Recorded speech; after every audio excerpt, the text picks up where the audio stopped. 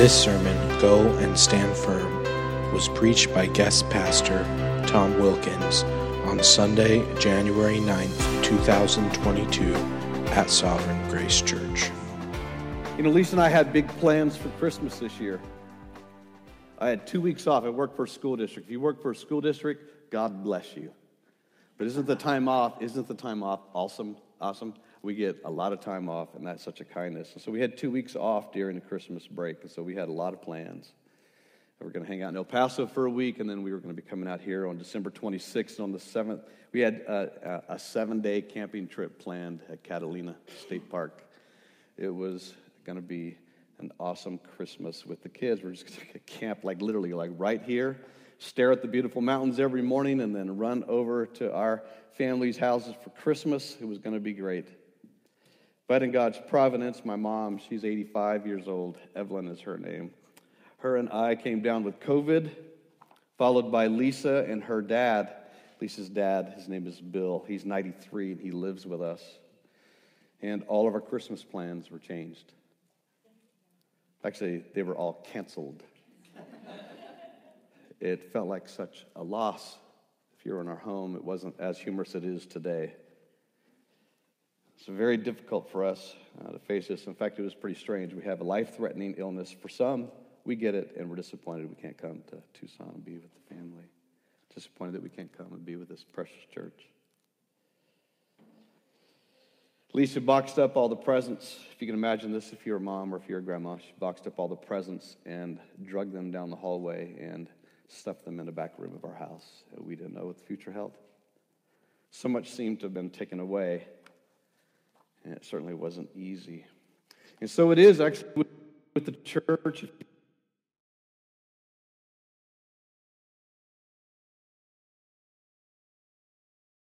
More greater than what I just described. It was not easy to go through the change of plans at Christmas. And by the way, spoiler, what an awesome redemptive trip this weekend has been. Lisa and I didn't imagine that anything would have been better than to have been here camping and hanging out with the family, but it was better than we could imagine. It was awesome being over at Scotty and Melody's house, all the grandkids, the chaos, the paper. You have to know my wife. She is Santa. My wife is Santa.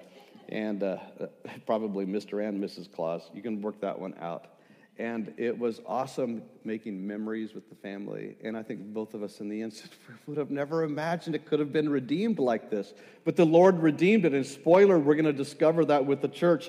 Things are amazingly difficult in the church. Last Sunday in Derek's message, we learned that the church, though filled with God's amazing grace in innumerable ways, is not perfect. And at times, the path that she is on is not easy. In fact, I think it's better to say at times the trouble is great and severe. And yet we will see in today's text that although that is the case and it is ramping up. As you've gone through Acts, if you've been following that while you're in this church, the narrative, it gets intense about the persecution that is coming upon God's people. It's going to get worse. And yet the spoiler is, He will redeem it. He will redeem it. If you would stand with me and let's read together a long portion of Scripture. So if you came tired this morning, now you get to stretch your legs, but read God's amazing Word. Let's read it together. And I'm going to start actually in chapter 5. I don't know what chapter I told you to turn to, but we're in Acts chapter 5, and I'm going to begin in verse 11. Our text is actually 12 through the end of the chapter, so buckle up. And great fear came upon the whole church and all who heard of these things. That was right at the heels of Ananias and Sapphira being killed in the gathering of the church. Members of the church killed by God in the church. Great fear came upon them. Now, Luke's connecting word. Now, many signs and wonders were regularly done among the people by the hands of the apostles. They were all together in Solomon's portico. None of the rest dared join them, but the people held them in high esteem. And more than ever, believers were added to the Lord, multitudes of both men and women. And so they even carried out, or so that they even carried out the sick into the streets and laid them on cots and mats, that as Peter came by, at least his shadow might fall on some of them. The people also gathered from towns around Jerusalem, bringing the sick and those afflicted with unclean spirits, and they were all healed. But the high priest rose up, and all who were with him, that is the party of the Sadducees, and filled with jealousy, they arrested the apostles and put them in the public prison. But during the night, an angel of the Lord opened the prison doors and brought them out, and he said, "Go and stand in the temple and speak to the people all the words of this life." And when they heard this, they entered the temple at daybreak and began to teach. Now when the high priest came and those who were with him, they all called together the council and all the Senate of Israel and sent to the prison to have them brought out. But when the officers came, they did not find them in the prison. So they returned and reported, "We found the prison securely locked and the guards standing at the doors. But when we opened them, we found no one inside." Now, when the captain of the temple and the chief priests heard these things, they were greatly perplexed about them, wondering what this would come to. And someone came and told them, "Look, the men you've put in prison are standing in the temple teaching the people." And then the captain and the officers went and brought them, but not by force, for they were afraid of being stoned by the people. I'm sorry, I have to break from the text just for a second. This was a moment for me where I actually said to my wife the other day, I said, this is crazy when you read this first century narrative. It seems like the people were walking around with concealed carry rocks all the time, just ready to throw down. And that is the scene. The scene is ripe. Violence seems to be in the air. Now let's move on. When they heard this, they were enraged and they wanted to kill them. But a Pharisee in the council named Gamaliel, the teacher of the law, held in honor by all the people, stood up and gave orders to put the men outside for a little while. And he said to them, "Men of Israel, take care about what you're to do with these men. For before these days, Theudas, you pronounce it, rose up, claiming to be somebody, and a number of men, about 400, joined him, and he was killed, and all who followed him were dispersed, and it came to nothing. After him, Judas the Galilean rose up in the days of the census and drew away some people after him. He too perished, and all who followed him were scattered. So, the present case, I tell you, keep away from these men and let them alone, for if this plan or this undertaking is of man, it will fail. But if it is of God, you will not be able to overthrow them. You might even be found opposing God." So they took his advice. And when they had called the apostles, they beat them, charged them not to speak in the name of Jesus, and let them go. And then the apostles, they left the presence of the council, rejoicing that they were counted worthy to suffer dishonor for the name. And every day in the temple and from house to house, they did not cease teaching and preaching that Christ is Jesus. Let's pray together. You may be seated.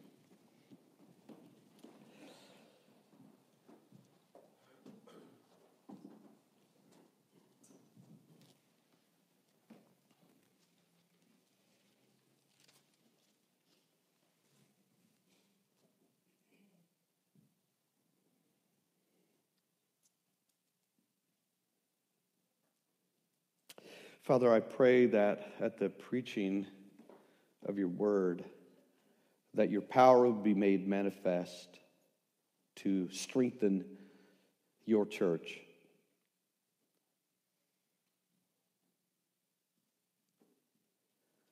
Lord, I also pray that your power would be manifest in mercy to save those present that have rejected you.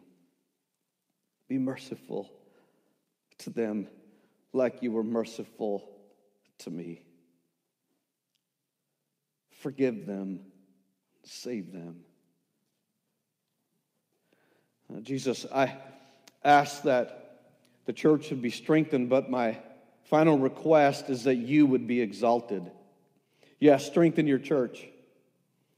We are weak, and the times are not easy, and suffering is coming. We'll just hang in there a little while, and it's going to be hard. But I pray that today and in the end, you will be exalted in our hearts, but in the world. Jesus, you receive all the honor and glory due your name, as you are at the right hand of the Father even now, and your Holy Spirit is present with us even now. It's in your name we pray. Amen. Amen. Now, strangely enough, as I was praying, it occurred to me, did I skip a section of the text? My wife's nodding her head. Why do you think I said it was good to have her?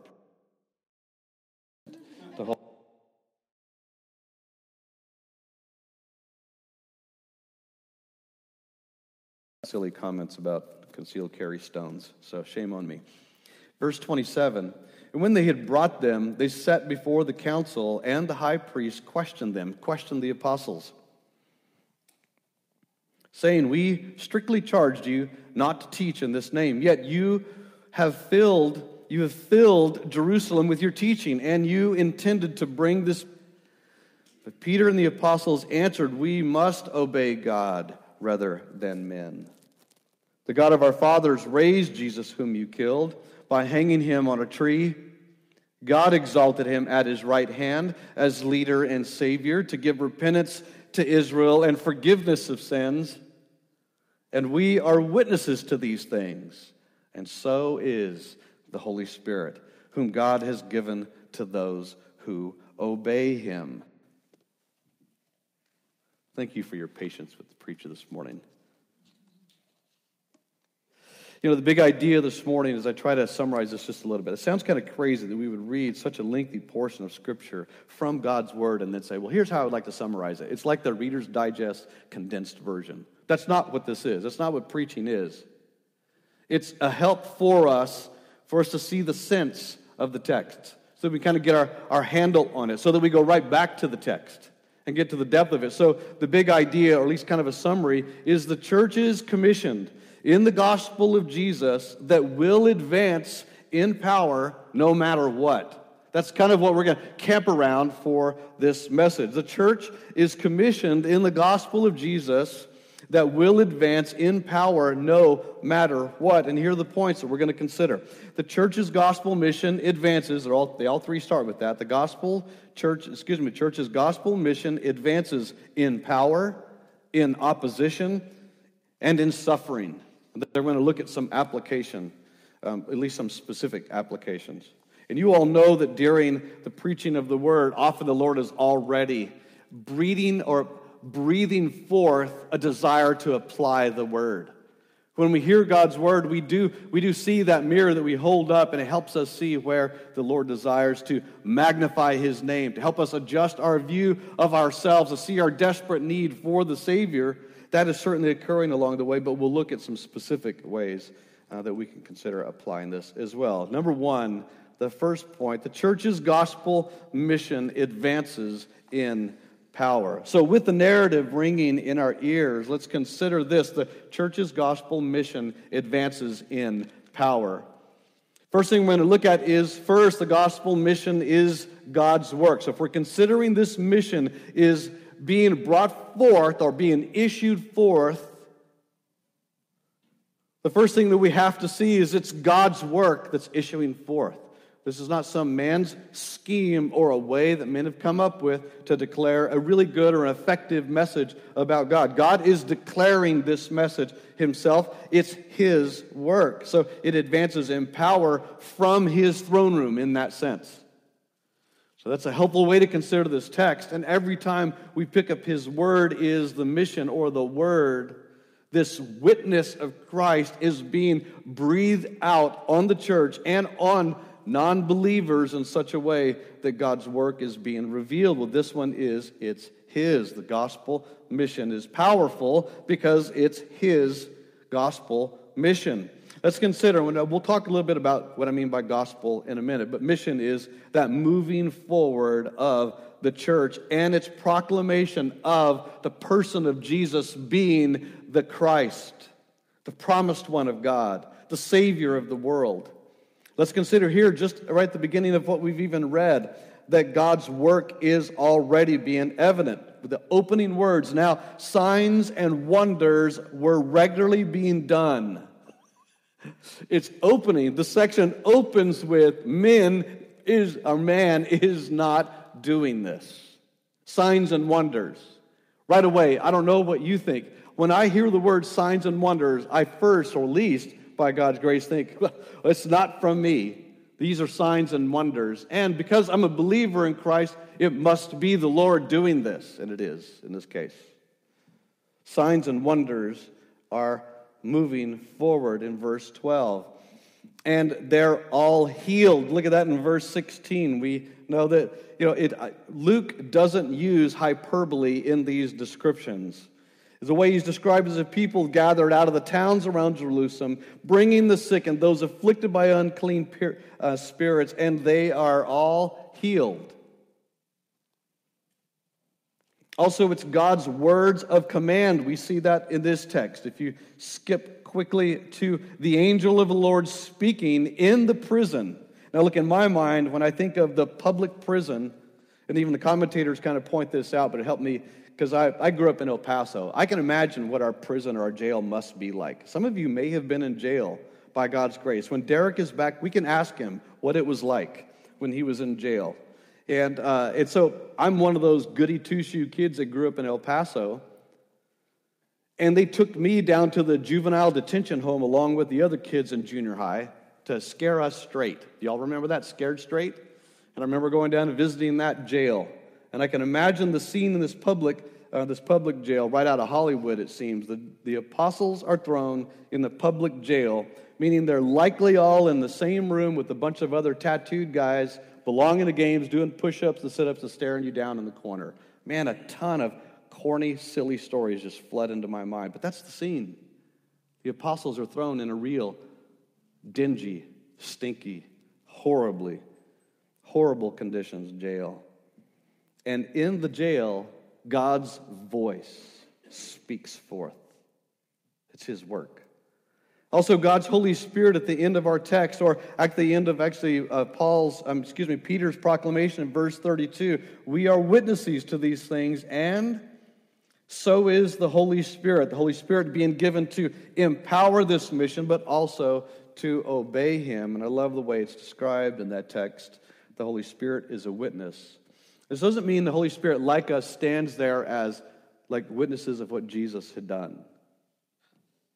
There's a big difference in our witness and the Holy Spirit's witness. Imagine the things God Himself sees in all that was happening in redemptive history at this time.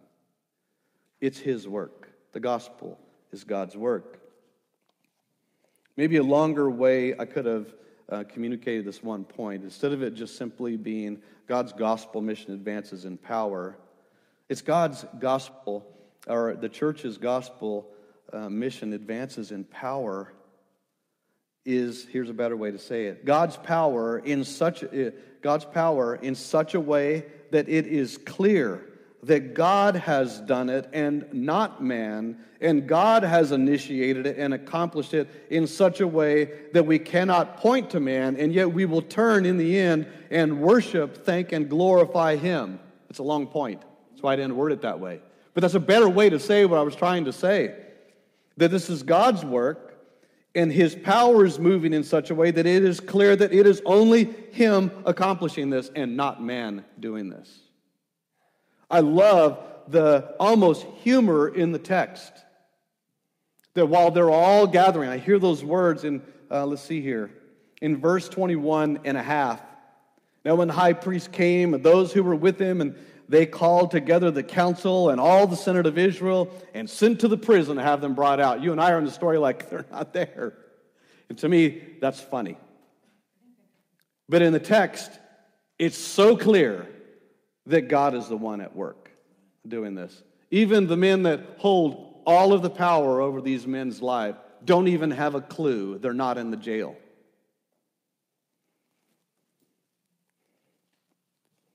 Another thing about this is the apostles are not supermen. Sometimes when we read the text, particularly when we get into Acts, is we have this view of the apostles as if they are like supermen, endowed with some kind of universally given power that enables them to do superhuman acts. Now, if you look at the opening words of the text, there's a number of things that are happening here. One, there are miracles occurring in Solomon's portico at the temple, in that outer part of the temple, and miracles are occurring, and it has the multitudes of people so moved, everyone is bringing the sick out. In fact, there's this strange picture, and Lisa actually helped me with this one. Another reason I love my wife, I've got a biblical commentator that lives with me.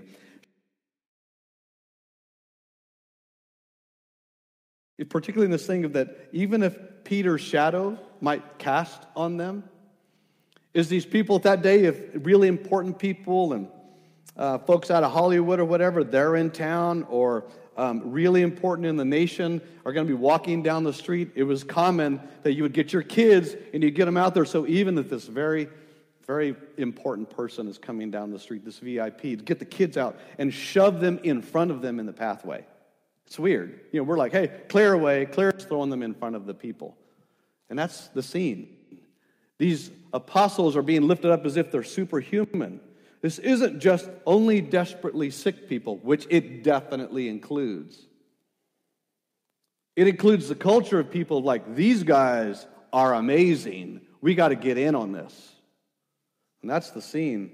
So it's good that we know, at least from the text before this and after this, these are not superhuman men. These men are just like you and I. It's a qualifying statement. But have been chosen by God, given a mission by God, and empowered by God to declare the life-giving message of repentance, forgiveness, and salvation that is in Jesus and in Him alone. The church is commissioned in the gospel of Jesus, and it will advance in power, no matter what. This mission will advance because it's His mission, and He advances it. It must be said that He does not need us to advance His mission.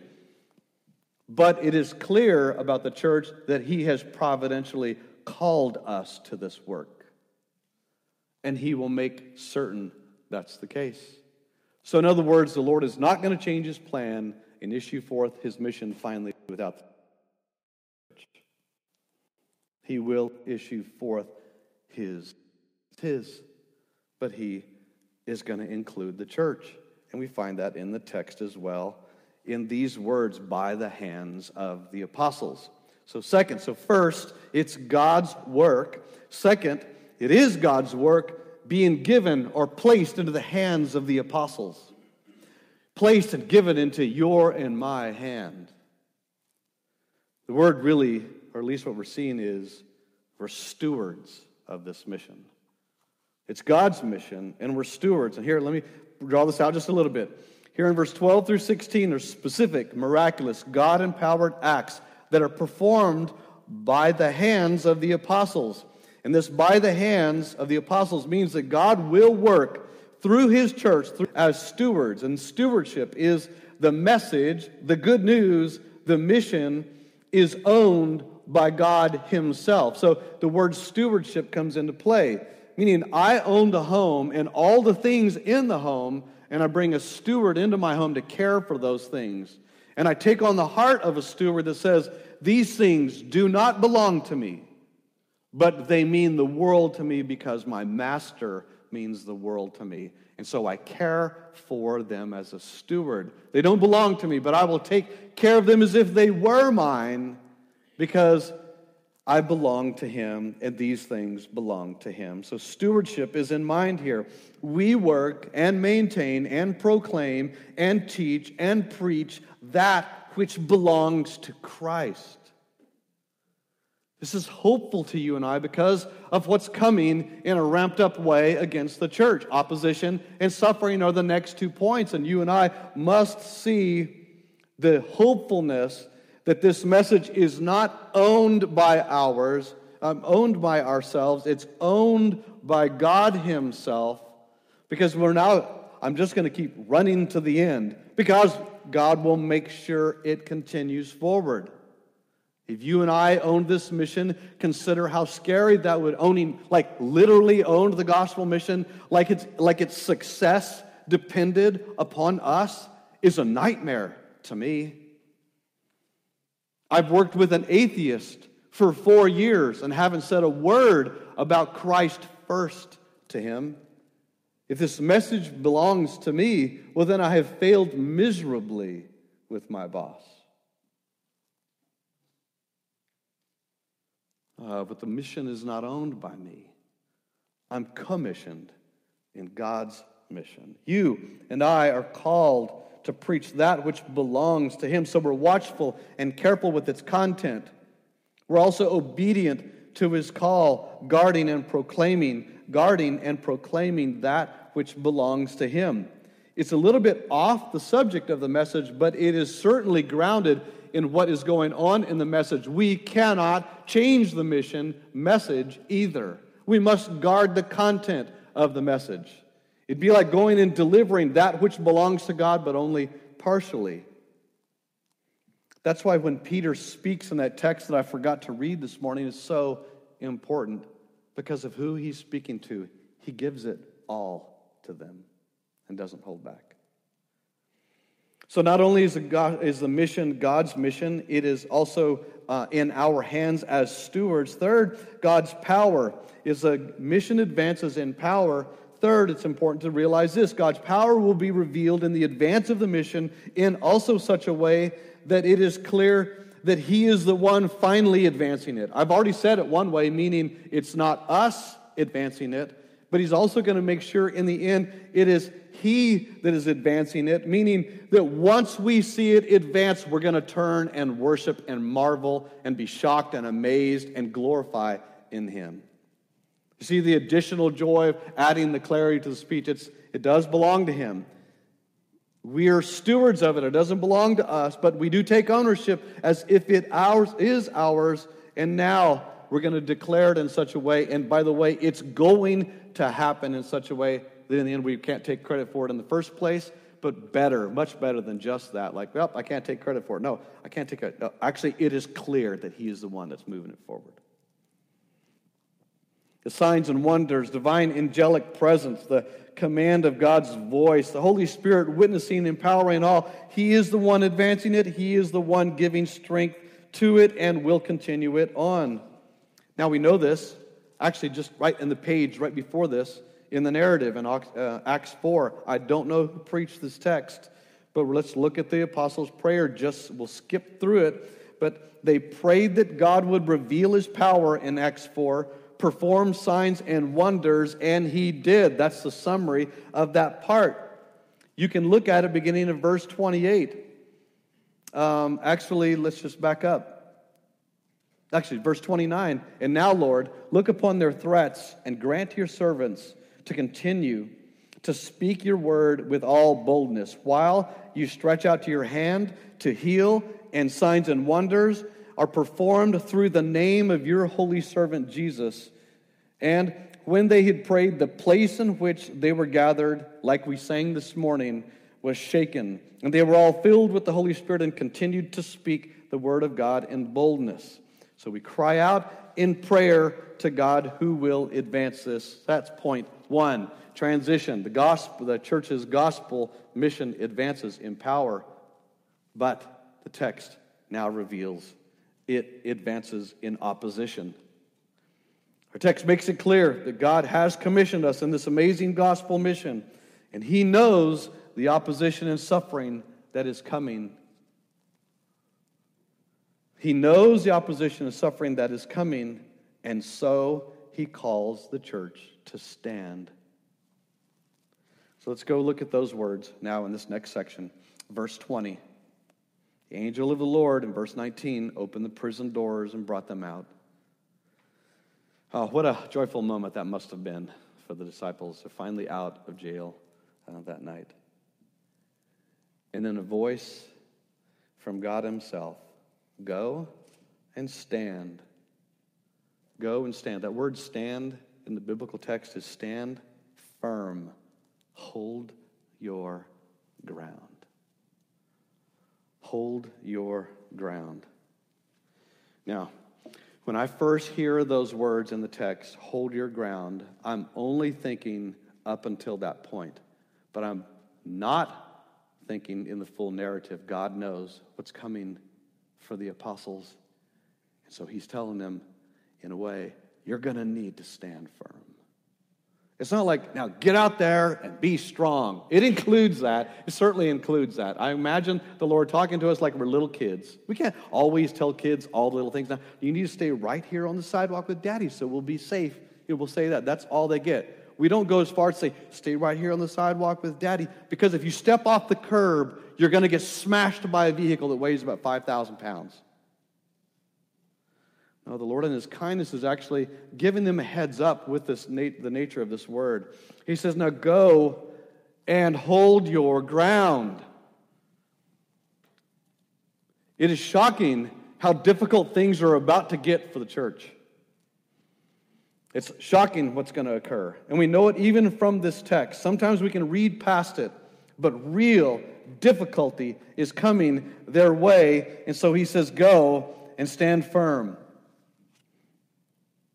It'd be great if you just set them free on the street, but they're commissioned in the mission. So he tells them to go, but he says, go stand firm, hold your ground. And here's the effect of this command. It carries with it the effect that they're going to need to be ready to be opposed. This is not a simple defensive stand, but a readiness of the heart and will and boldness in action. But I would add to this, a confidence, not arrogance, in our stand. Maybe another way to say this is hold your ground. There's a humble steadfastness that these men are called to, that the church is called to. We are called to stand our ground because it's going to be difficult.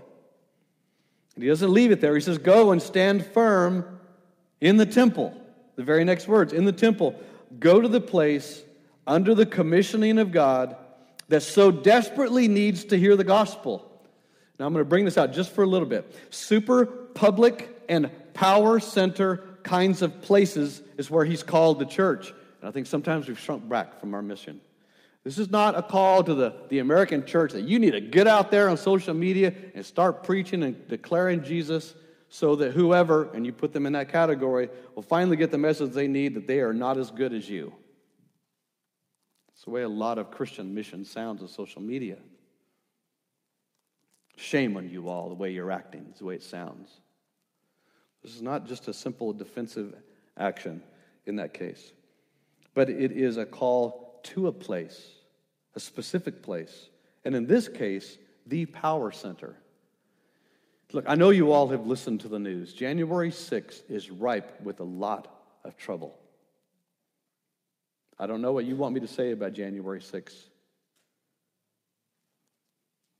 But there is the King of Heaven telling these people, telling his disciples, you go to the power center. The reason I bring up January 6th is that's where the conservatives went and camped out. Caused some trouble, serious trouble.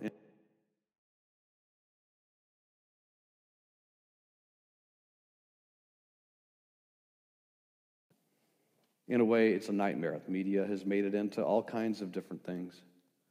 But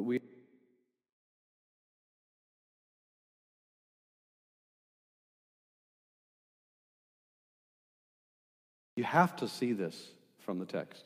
They're not just at a really important place. They're at the center place of this nation's politics and religion. There's no more important place in the nation of Israel than this place. He's called up to the places in our world. We are certainly called into the obscure third world locations. Consider our brief 1-week trip down to Guatemala and El Salvador. Tiny place, very little money. People are just a mess down there. And we spent a week on a missions trip. It was really more of an informational trip than it was anything for us. The Lord goes to the obscure places. The gospel goes to obscure places. He's called the church to go to places that you and I would avoid like the plague, if you think about it. It'd be like if the Lord came right now to us and said, all right, regardless of what happened on January 6th, I need you all to get up right now. And I want you to go to the nation's capital and make sure they've all gathered and tell them all about Jesus. Is that foreign to you? It seemingly is to me. But that's exactly what's going on in the text. Here we see that the places where God calls the church to proclaim the message are places where opposition is guaranteed. Not a possibility, it's guaranteed. Arguments and opposition are waiting in these places. We're often caught off guard and turn tail and run from conflict and opposition. I don't know what you're like, but I avoided fights like the plague when I was in school. I had one fist fight, and it was with a girl who was taller than me in the 4th grade, and she won. I hate conflict. I hate it. I'll avoid it like the plague. But you know what? God is not surprised by argument and opposition and hostility in the mouths and actions of man. It started in the garden. Adam and Eve turned on God by desiring to be gods, and when he moves towards Adam, Adam's first response is to charge and accuse God to his face. It wasn't like an argument began in the garden. Adam and Eve have so far fallen away from their relationship with God in that one act of defiance against them that it completely turned them against him. And the war with God and the opposition towards God and the men's violence towards God began before they were ever ushered out of the garden. Oh, I do hear Adam wanting to blame his wife. That's in there. But if you hear the text, he does blame his wife and shifts the blame to God himself. It's the woman you gave me. Our fight and arguing and hostility began then. God is not taken back by this. And we know in the narrative of the gospel, Jesus is opposed to his face, seemingly at every single turn. People waiting around with rocks in their pockets, so to speak, just looking for their opportunity to take him out, looking for the way to argue with them. He talks to a prostitute, shouldn't be talking to them. Goes into sinners and tax collectors' houses, should not even be there. Who does he think he is? He says he's going to tear down the temple, that's blasphemy. And the argument goes on. Gathered with the Roman guards, they blindfold him and strike him and tell him, prophesy. Who hit you? Do you know we know the answer to that scene? He could see every motive through the very core of their soul. He did not need a blindfold. He knows what opposition and argument is. And you and I are going to face it when we declare the message about him. Acts 4:25 through 26. Why do the Gentiles rage and the peoples plot in vain? Listen to the summary statement. The kings of the earth set themselves, and the rulers were gathered together against the Lord and against his Christ. Boy, that helps reshape those words that Jesus says. They will hate you because. So go back to the center place of your world and speak, but stand firm. Stand firm in the gospel and speak to all of the people. Do not withhold it from anyone. You and I cannot be the pickers or the choosers of who is going to hear this message. We also go and stand firm in the gospel, and we cannot miss this in those words. He says, go and stand in the temple, stand firm in the temple, and speak to all the people, speak all to the people the words of this life. A beautiful summary statement by the angel of the Lord saying, go and declare this message and life about Christ. Go tell them of the way. Go tell them of the path of God. Go tell them of the kingdom of God is summarized in those words, all the words of this life. Yes, live like a good Christian near your neighbor, but your neighbor needs to hear all of the words of the gospel. All of them. He needs to hear them. Go stand firm in the gospel. The gospel is the only thing we actually can stand firm in. But here is that sense. We're going to have to do this in the face of great evil. The depravity of the enemies of God and His kingdom are clearly in the text that they belong to the kingdom of darkness, because it says down here, look at verse 32, it's just one sample in all of the scriptures. And we are witnesses to these things. And so is the Holy Spirit whom God has given to those who obey Him. And in the very next breath, and when they heard this, they were enraged and wanted to kill them. They were enraged and wanted to kill them. Up earlier in the text, up in verse 17, says, they were filled with jealousy, and so they arrested the apostles. So let's put these words together. They're filled with jealousy, and they arrest the apostles. Down here, they were enraged and wanted to kill them. There's a combined effect of the great evil that has so plagued the hearts of these men. When they hear the gospel, the first place they go is not to their knees to ask God for forgiveness. The first place they go is to rage. They go to this word called enraged. In other words, they were sawn through by these words. They hear these. It's almost like you hear them. Remember, they cover their ears at that one point. They don't want to hear this message. It is so in contrast and so in conflict with the depravity that has wrecked their lives that there is, by definition in that word, enraged, an anguish of the mind. I got this out of one of the commentaries. Anguish of the mind leading to violence. It's almost like one word saying they were so angry they wanted to kill them, and that's why we have what we have. They were enraged and wanted to kill the disciples. The depraved black heart of evil is clear in their motives and actions. Self-preservation and murder filled their hearts. We know that self-preservation, jealousy, because it is wrecking their kingdom. And then 2, murder fills their hearts. And if you're wondering, what do you mean by that? It says they wanted to kill him, but James 4:2 says it's true as well. You desire and do not have, and so you murder. And what are they wanting? They want these men to shut up about Jesus. And so they're going to kill them because they won't. The church is commissioned in the gospel of Jesus that will advance in power no matter what. This opposition is powerful. Let's consider the opposition further. In the face of active opposition, this is not just an air of disagreement or confrontation. And you and I are very familiar with this opposition.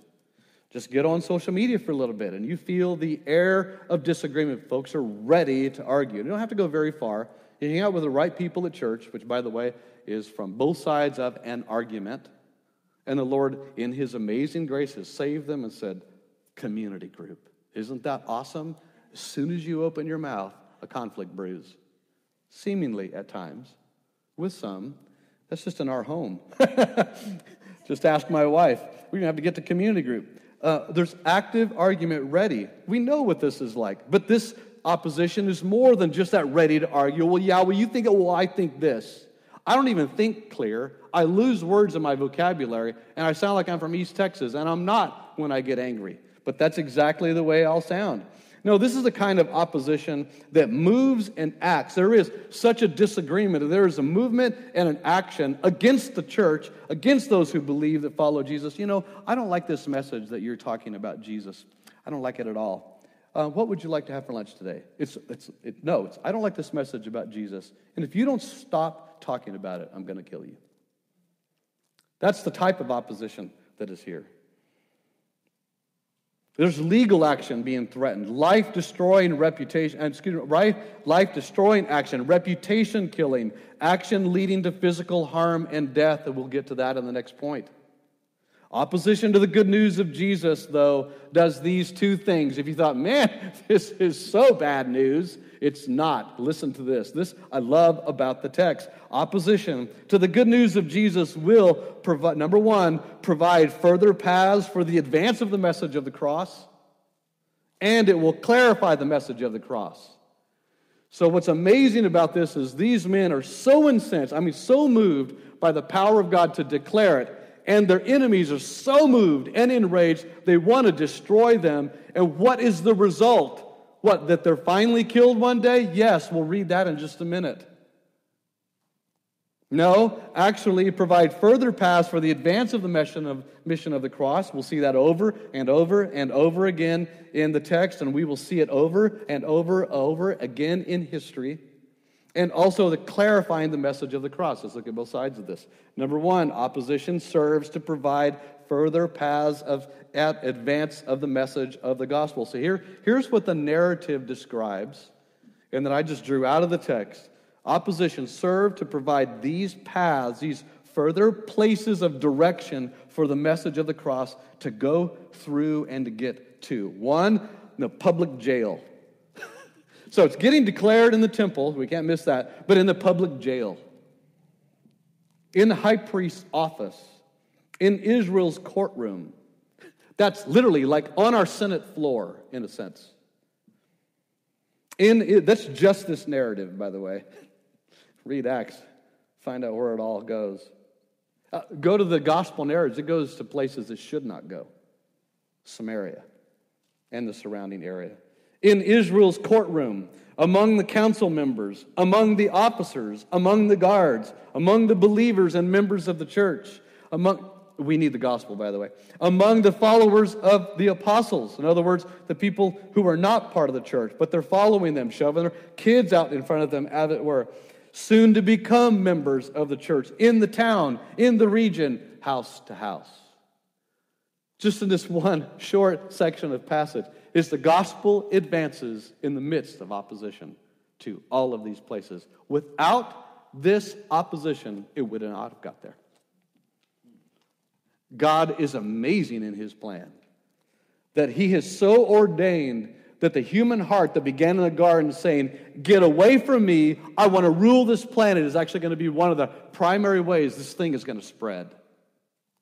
He kicks them out of the garden, will not let them come back into the garden, meaning they can't eat of the tree of life anymore. That's horrible and a gift, because they're now in sin, and he will not let them live forever in their sin, because he's making a way to salvation.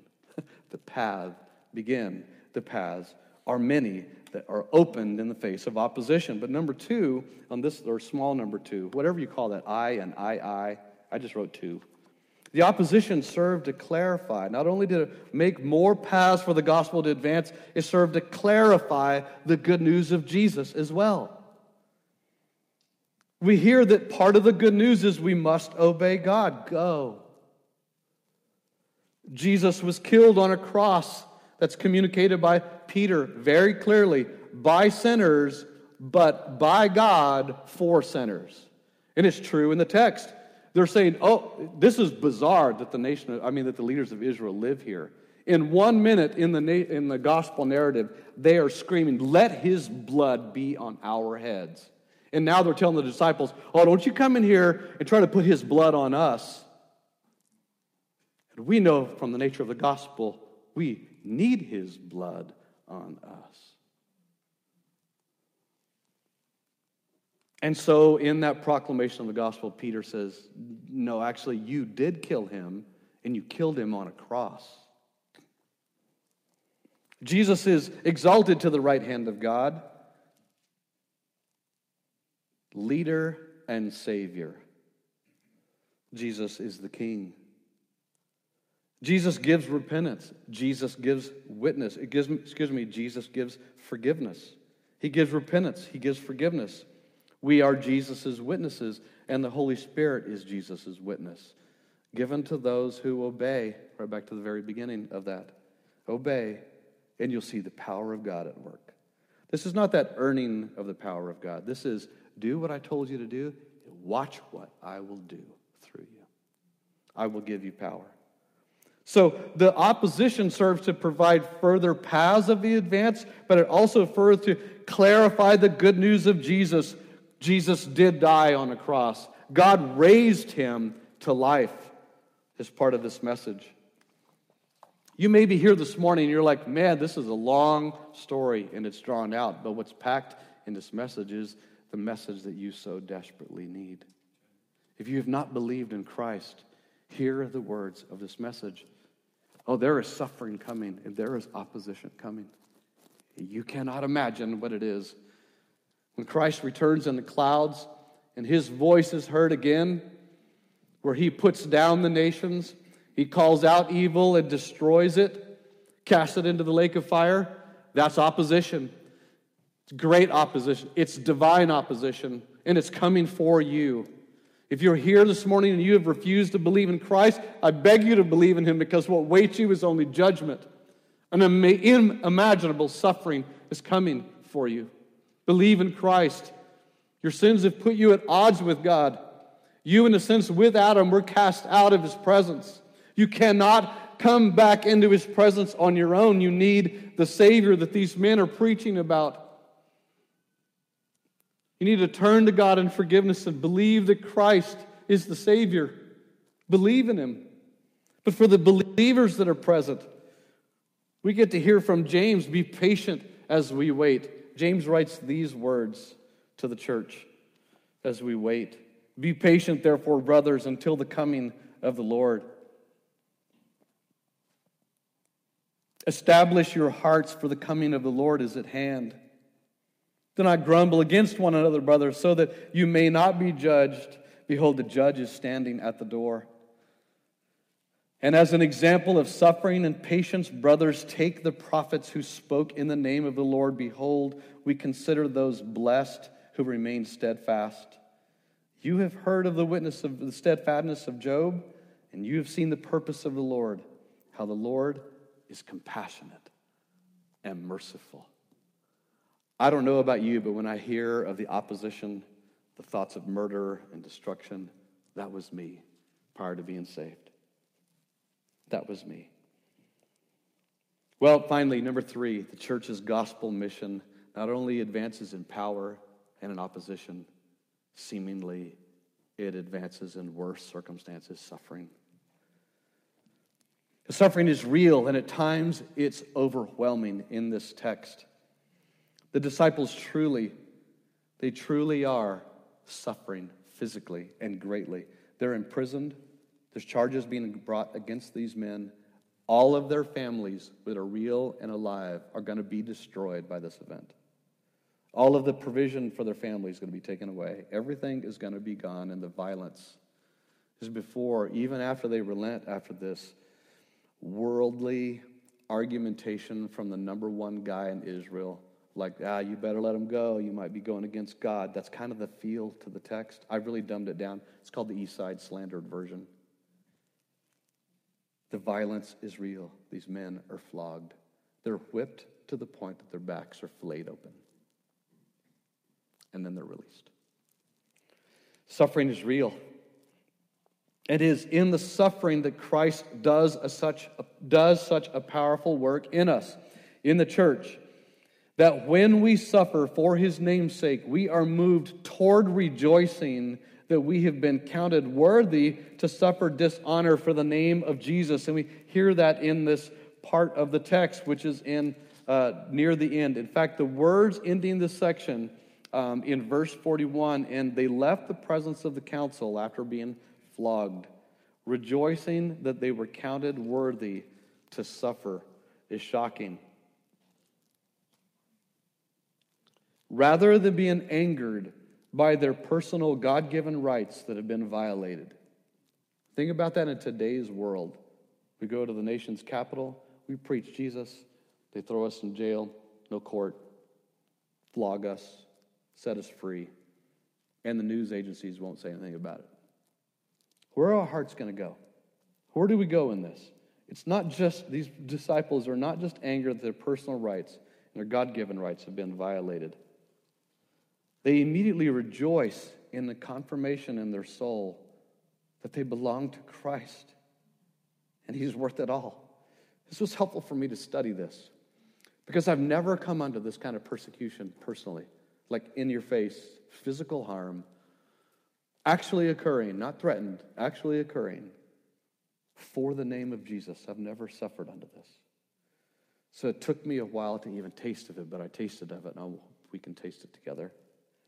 Their suffering so connected them further to their Master and King Jesus, who suffered in an unimaginable way, that it moved them to one experience maybe a little bit about what He suffered, but they immediately connected to that they were connected to Him. They immediately connected their suffering that they were connected to Jesus. And that's what's happening in the text. It's not like, hey, we were beaten, man, we're part of the movement of God. That sounds bizarre if we translate it that way. No, this one is real. Their blood was real. Their pain was real, and it was lasting as they leave the prison. And the next morning, I don't know what they did during the night for their backs, but the next morning, they're back at the temple, and they continue on house to house. This kind of great suffering for the name of Jesus had the effect of moving the disciples to worship and glorify their Savior. The church also, and these disciples also, find their identity further galvanized in Jesus through their suffering. The apostles will go on and finally suffer in indescribable ways. Kent Hughes says this following, or just commenting about this angelic call. In Acts 5, the angelic liberation was not only meant to free them, but to encourage them and to encourage you and I. The apostles now knew that God would deliver them from the world's clutches anytime and anywhere. And I'd expect this chapter to end like, that's right, anytime and anywhere. It's kind of like my summary statement today. The gospel is going to advance anytime. We're not to that quote yet, if you're wondering. That was up there. The gospel is going to advance regardless of what happens.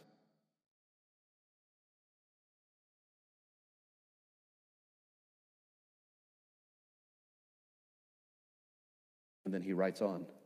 If church traditions are correct, Matthew knew the reality of an angelic presence when he suffered martyrdom by the sword. So did Mark when he died in Alexandria after being dragged through the streets of the city. Luke experienced the same as he was hanged on a large olive tree in Greece. It was John's realization when he was scarred in a cauldron of boiling oil and lived his last days banished on an island. So it was with Peter as he was crucified upside down in Rome. James as he was beheaded in Jerusalem. James the Less when he was thrown from the high pinnacle, and Philip when he was hanged. Bartholomew when he was scourged. When he was scourged and beaten until he died. Andrew when he was bound to a cross and preached at the top of his voice to his persecutors until he perished. Thomas who was run through with a lance. Jude who was killed by arrows. Matthias, who was stoned and then beheaded. Barnabas, who suffered the same fate at Salonika. And Paul, who was beheaded in Rome. And on, and on, and on it goes. Now you can put up that quote from Kent Hughes. All of these died knowing that God can deliver His people anytime He wants. Scripture says that when waves of persecution or trial come, God can deliver us if He so wills. No matter how dark or oppressive the wave, He can rescue us. Believe it. Believe it. Thank God for godly men and women to write these things.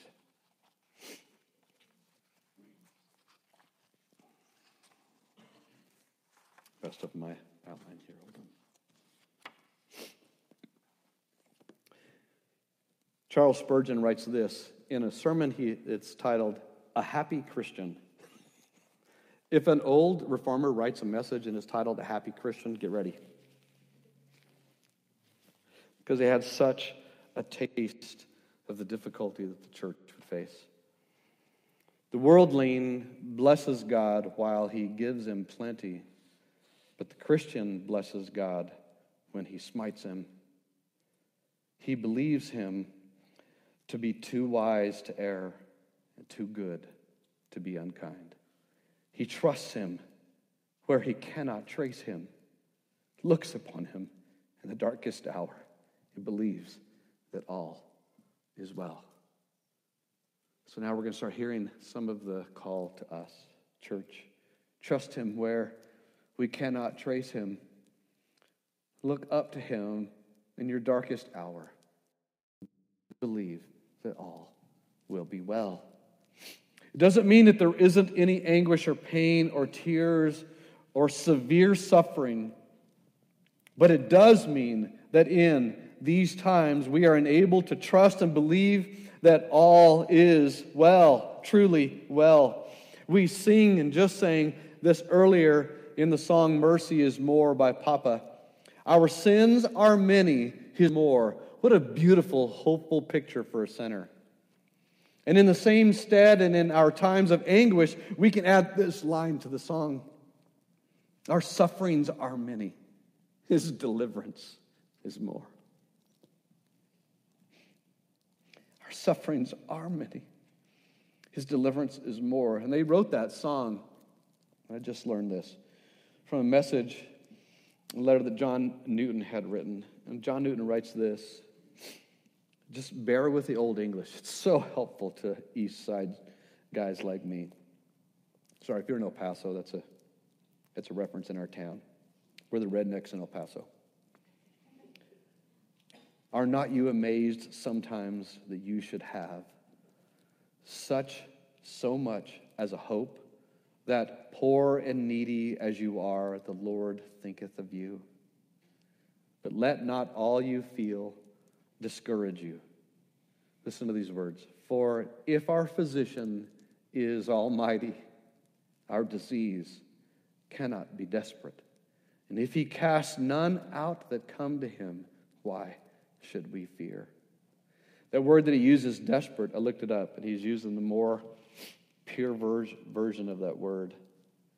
It's that state of desperation where any sense of hope is lost. Despair is caught in the word. So if our physician is almighty, our disease cannot be only in despair. So church, let not all you feel discourage you. For if our physician is almighty, our disease cannot be desperate. And if he casts none out that come to him, why should you fear? My call earlier to those that have believed in Christ, hear that. Come to him. Come to the Lord. He will not turn you away. It does not matter what you have done. And here's the effect on this for the church. If the Lord is able to save like this, if he is able to manifest his presence and literally set us free from prison and to give us strength in our scourging, then he is able to save us, to free us at will from anything that may come. That's the effect on the apostles.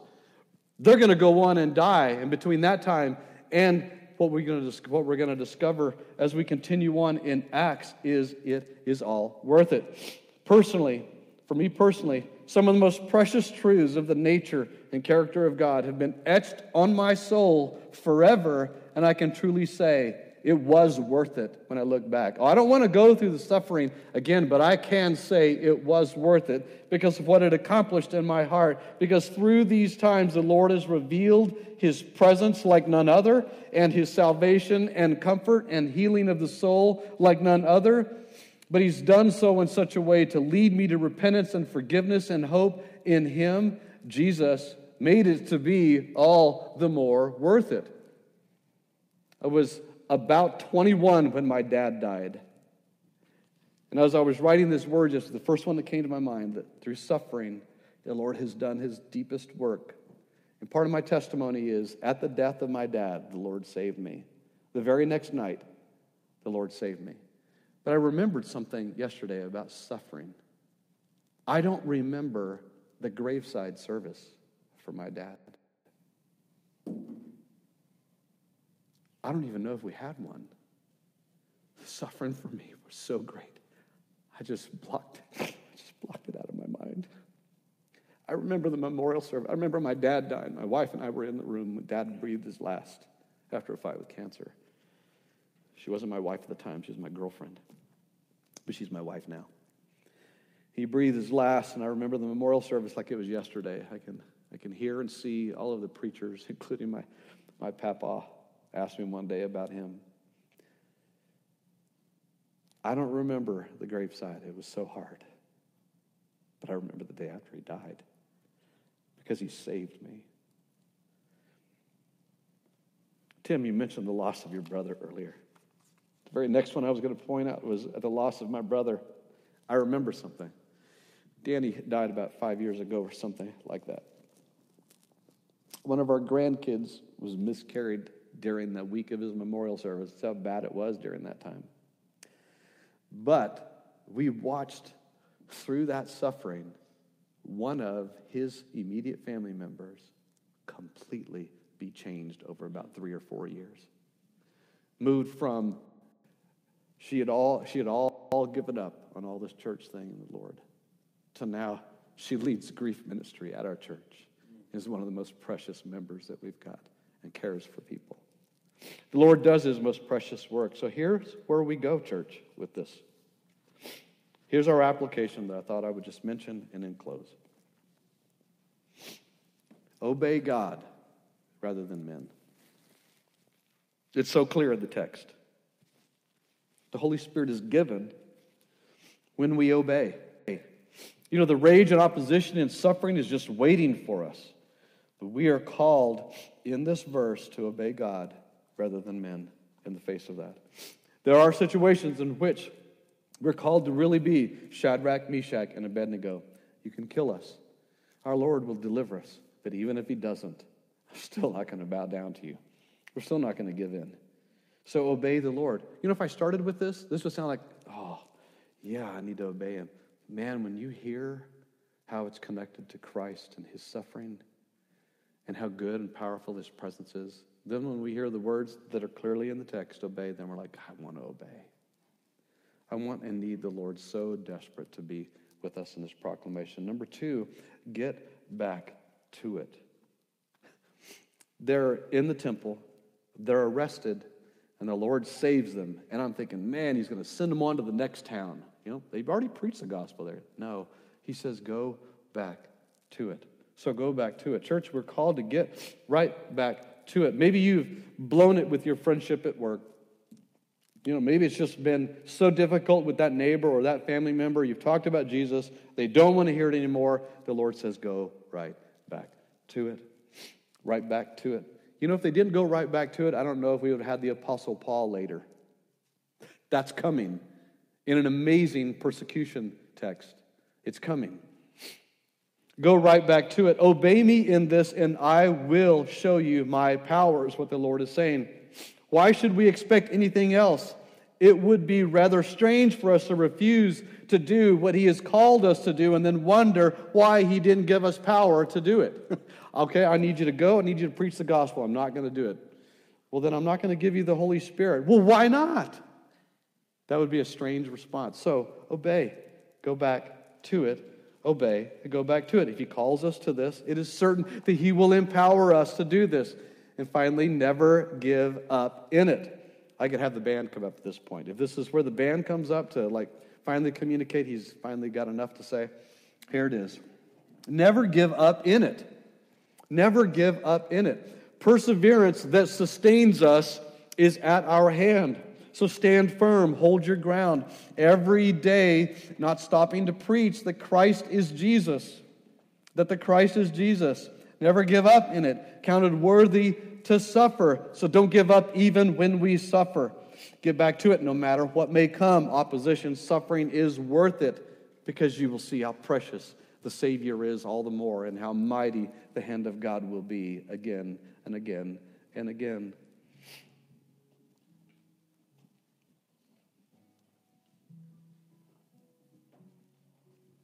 Last week, Derek, I thank God for the preaching in this pulpit. I loved last week because we were at the tail end of our COVID fight and all the things you're supposed to do after COVID. We were at home and get to watch my favorite preacher, Ricky, and then my other favorite preacher, Derek. Derek quoted C.S. Lewis. He told you the story. I won't tell you the whole thing, referring to Aslan, illustratively as Christ in the text. And answering, I think it's one of the beavers, which is just fun in that. I wonder what he sounded like. He said, of course, Aslan isn't safe. But he is good. He is the king. Christ is not safe. It will be hard, but he's good. He's the king. He is using this present and coming opposition and suffering for his will. And he has ordained the day in which every single moment of anguish, every sleepless night, every pain and suffering, the stinging eyes of tears and hearts bowed down with grief will be redeemed in great manifest power. The church is commissioned in the gospel of Jesus that will advance in power no matter what may come, because Jesus is our King and we belong to him, and he is with us right now, calling us to get back to it and never give up no matter what may come.